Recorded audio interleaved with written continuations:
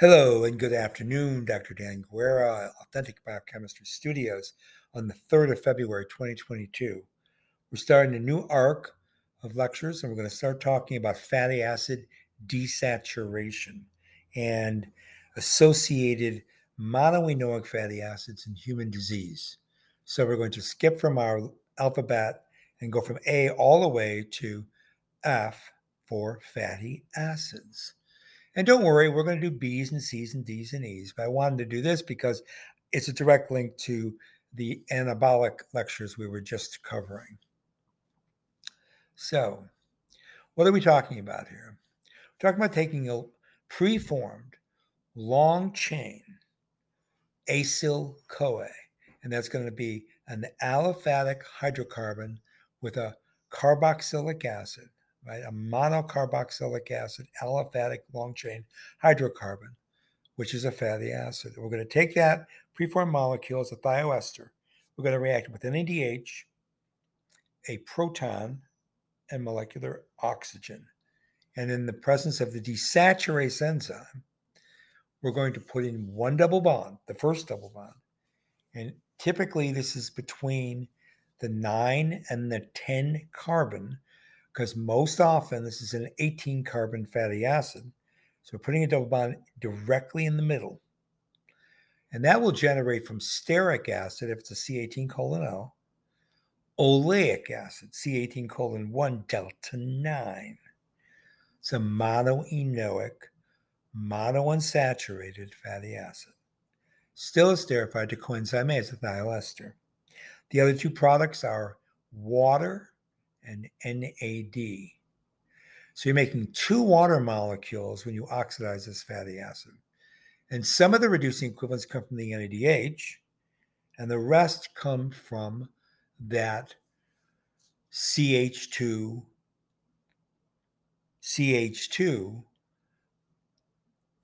bound within the middle of that aliphatic hydrocarbon.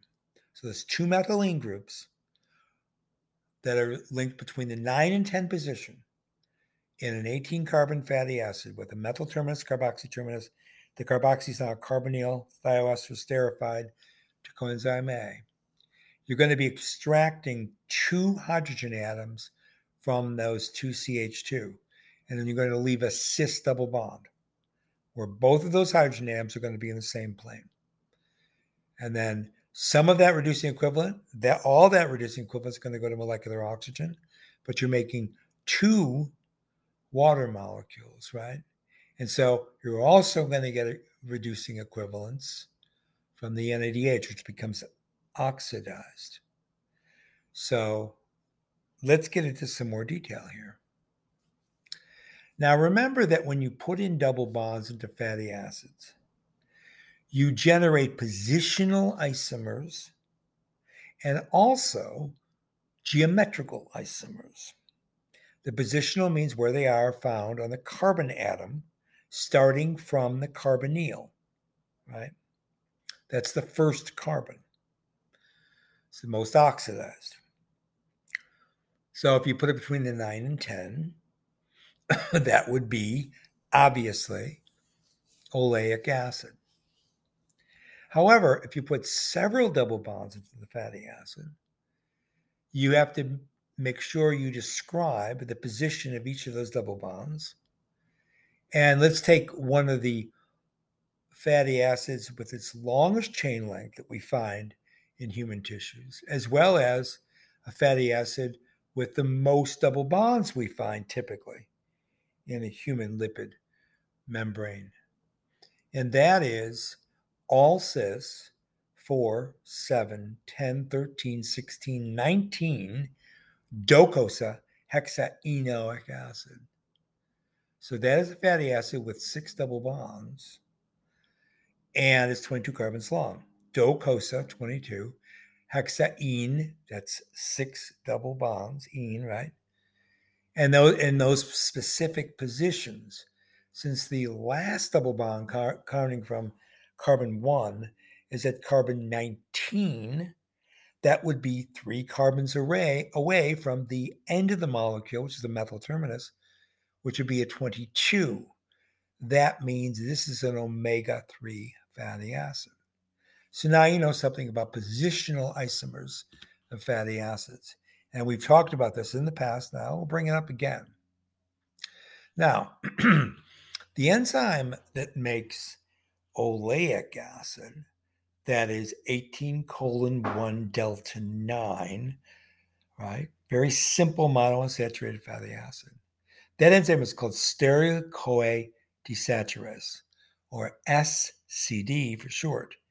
And it's called the delta 9 fatty acid desaturase, and it's localized into the endoplasmic reticulum membrane. And what it does, reminding you, is it forms a carbon double bond, very specifically at the position 910.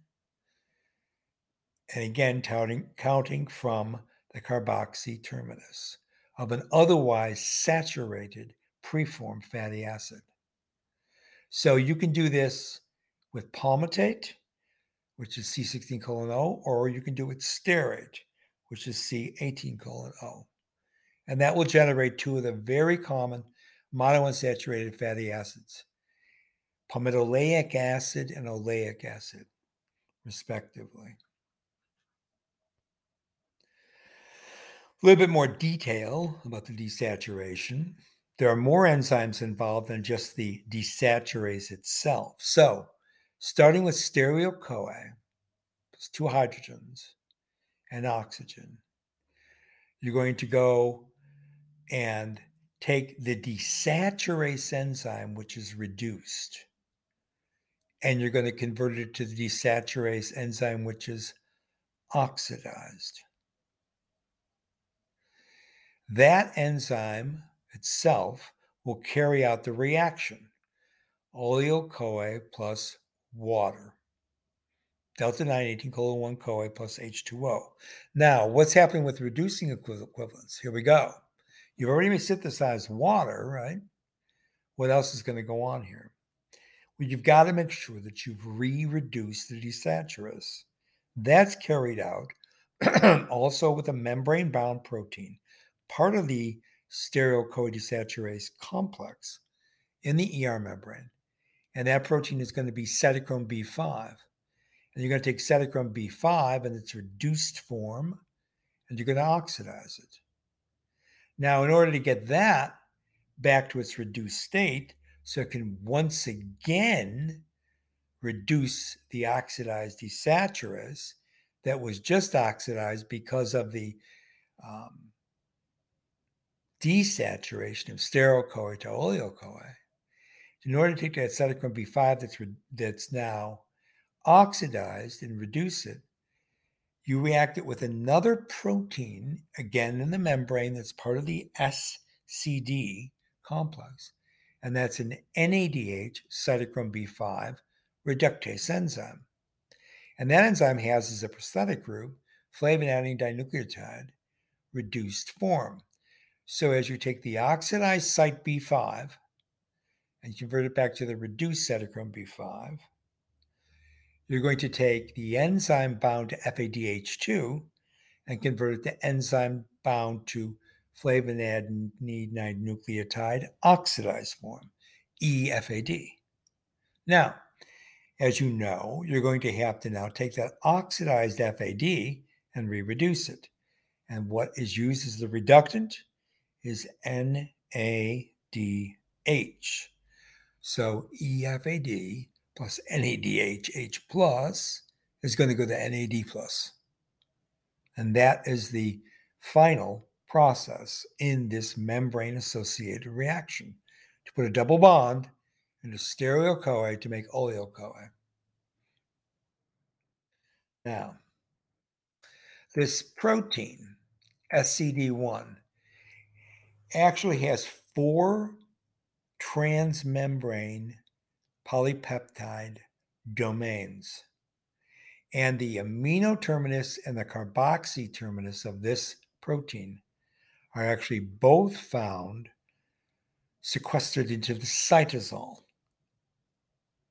So all that 4 transmembrane spanning region allows for the amino terminus, the carboxyl terminus of the polypeptide to still remain in the cytoplasm of the cell where the desaturation is occurring.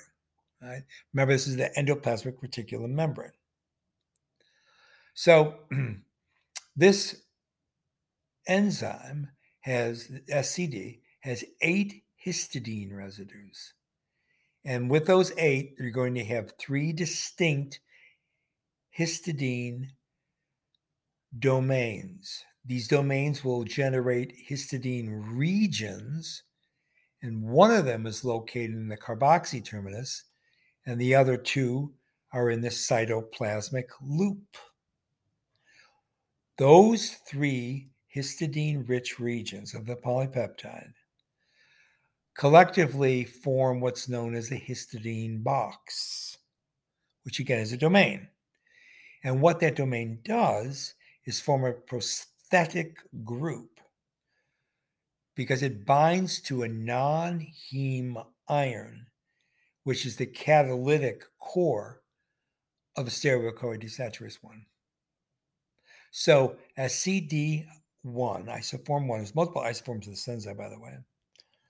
The activity of that enzyme relies on that endoplasmic reticulum-bound cytochrome B5 reductase, which, as I just mentioned to you, accepts the electron from NADH and donates it back to cytochrome B5, and then onward to the stereochore desaturase 1 prosthetic iron for its necessary reduction. So in the presence of molecular oxygen, reduced SCD1 will then generate a single double bond at the delta 9-10 position of that long chain acyl-CoA, usually stereochore, but also palmitoyl-CoA. Okay. Now remember, when we're talking about numbering system for fatty acids, and we're talking about what the omega carbon is, again, we're talking about positions to keep you on track here.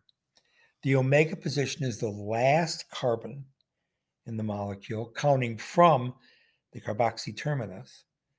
And so in a C18 fatty acid, that will be carbon 18, right? And a C20, that will be C20. So that's the omega carbon. And then next to the omega carbon, you're going to have a methylene group, and there's going to be multiple methylene groups depending on the chain length of the fatty acid, right? And then ultimately, you're going to get to, as we're moving towards the carboxy terminus, that N number can be very large. You're going to end up with what's called the beta carbon. And the beta carbon is also a methylene carbon. It's CH2. But when you're counting from the carboxy terminus, that's carbon 3. Carbon 3, of course, is going to be bound to carbon 2, and carbon 2 to carbon 1, which is the carboxylic acid. So carbon 2 has another specific anagram, and that is the alpha carbon. So the alpha carbon is C2, and the beta carbon is C3. And the omega carbon is this methyl group at the end of the molecule, and the number for that is dictated by the chain length. Okay. All right. Now, when you have an omega-3 double bond, for example, the one we just talked about, docosahexaenoic acid, remember that one? If you're looking at the methyl terminus of the fatty acid, remember that's the last carbon, you would say methyl group, methylene group, and then the next carbon in would be third from the last, or omega minus 3. That carbon would only have one hydrogen atom. Then it would be double bound to the next carbon atom, which would be at omega 4 position, omega minus 4 from the methyl terminus, right? And that would also have just one hydrogen atom. Then you're going to get the methylene group. And then whatever number of methylene groups, so CH2N, all the way down to the carboxy terminus. So that gives you the anatomy of any omega-3 fatty acid. Okay, so the third carbon from the methyl terminus is where the double bond starts, and it goes to the fourth from the methyl terminus. Just so you understand the numerical positional isomers, because if you keep track of it, it won't be very difficult to understand this. So some naturally occurring fatty acids in animals. We've already talked about stearate. The correct name for that is actually N-octadecanoic acid.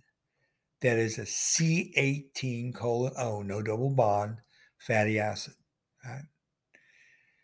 Palmitate is N-hexadecanoate. That's a C16 fatty acid saturated, most common in nature. Then shorter chain is myristate, which is a tetradecanoic acid. And laurate is the C12 dodecanoate.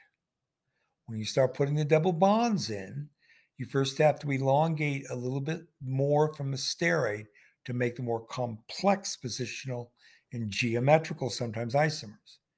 So you make arachidate, which is a 20 carbon fatty acid. So that's just simply icosanoic acid.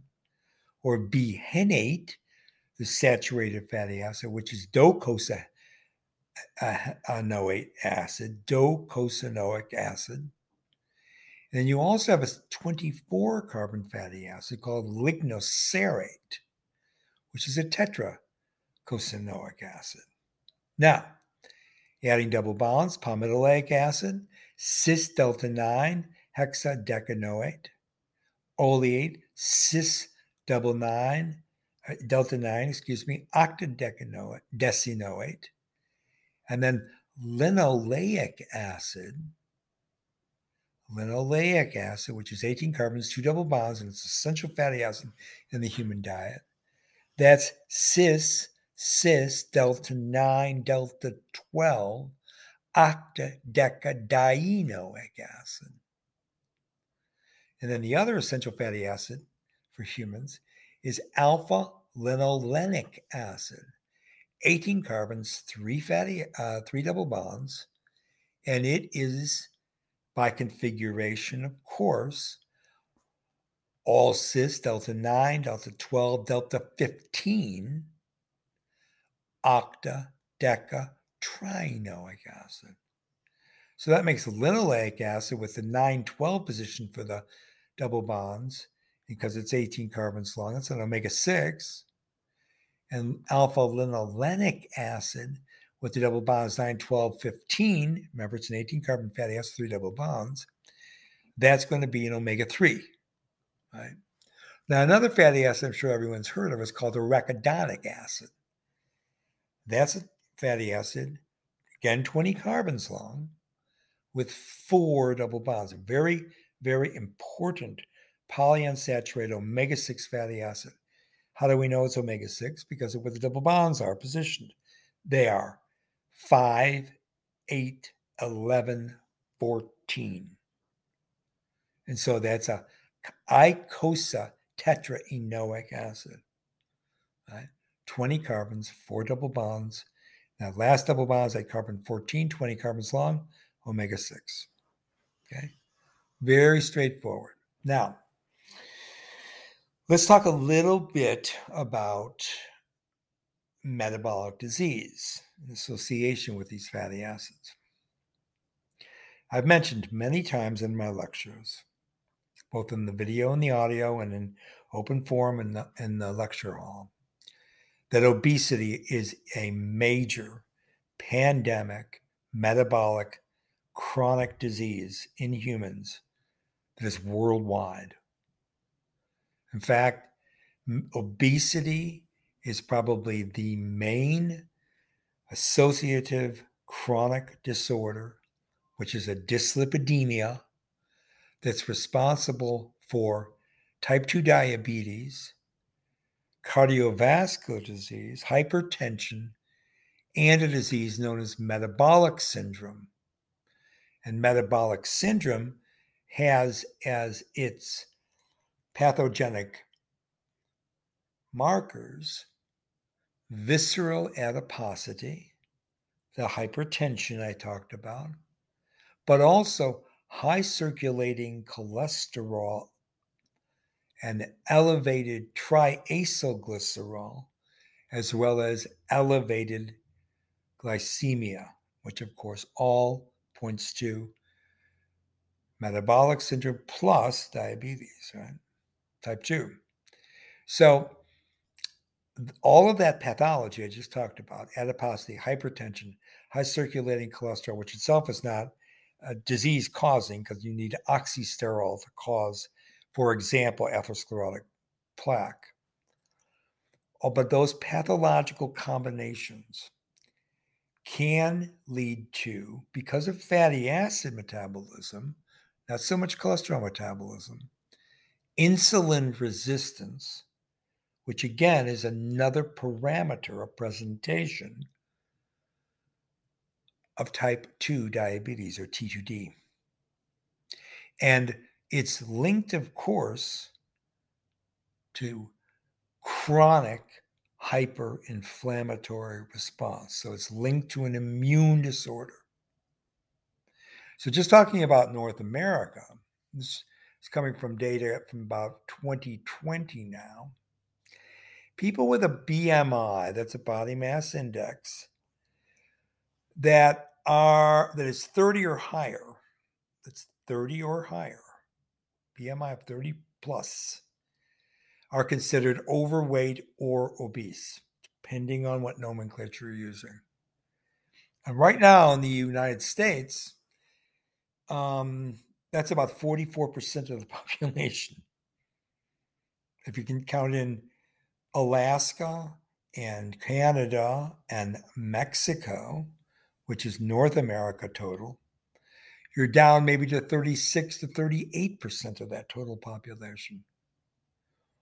Worldwide, a BMI greater than 30 is discoverable in between 13 and 15% of the population. It makes it about a sixth of the world is chronically obese. Now, there are more people that are chronically overweight. Probably you could almost double that number. And you know that BMI is only one metric for discovering obesity and naming it as a disease we know. Okay. We really should be talking about visceral adiposity because most of the fat that's associated with all those pathologies is visceral fat around the gut, somewhat also around the chest and around the trunk of the body. Okay. But most of it right there in the viscera. That's where the bulk of the real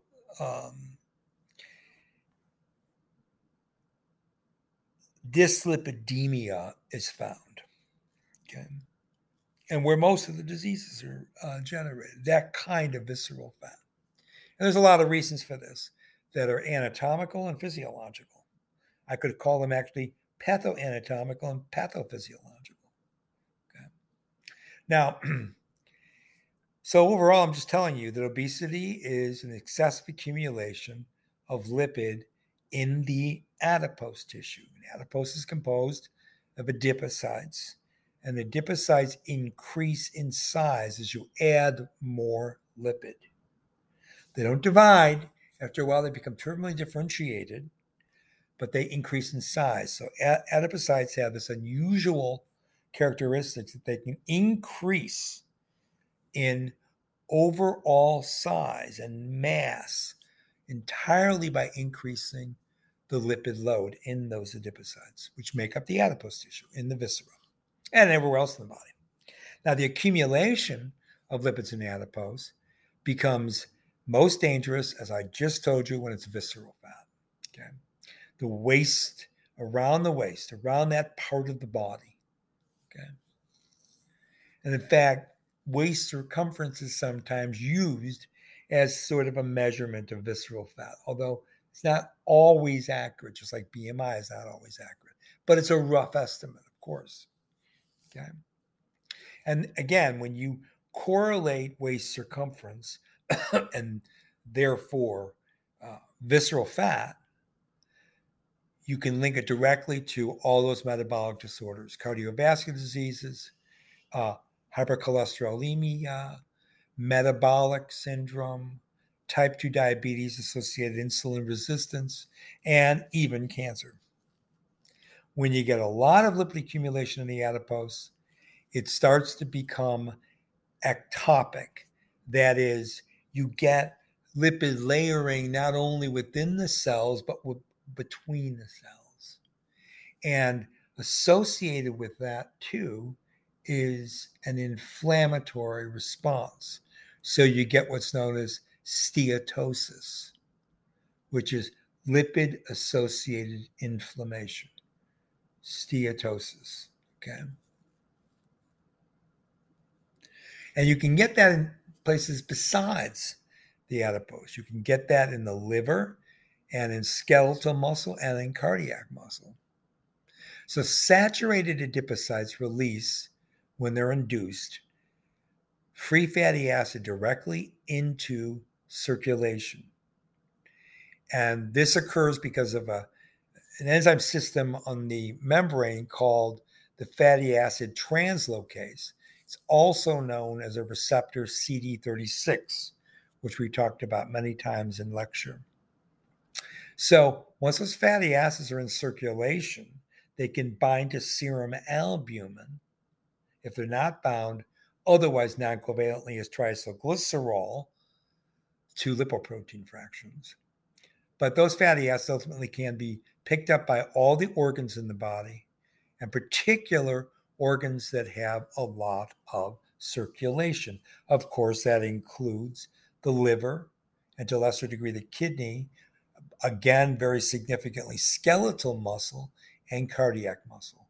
And so that's how you get steatosis outside of the adipose and all these other organ systems. And what that basically, if you go looking at those tissues, you see long chain fatty acid accumulation in all of these non-adipose cells. And what you get because of that, because of now complex lipid metabolism within the liver, say, within the skeletal muscle, you start getting the production of complex lipids. And this includes sphingolipids known as ceramides. And ceramides can induce programmed cell death. And in some forms of programmed cell death, besides apoptosis, you also get necrotosis.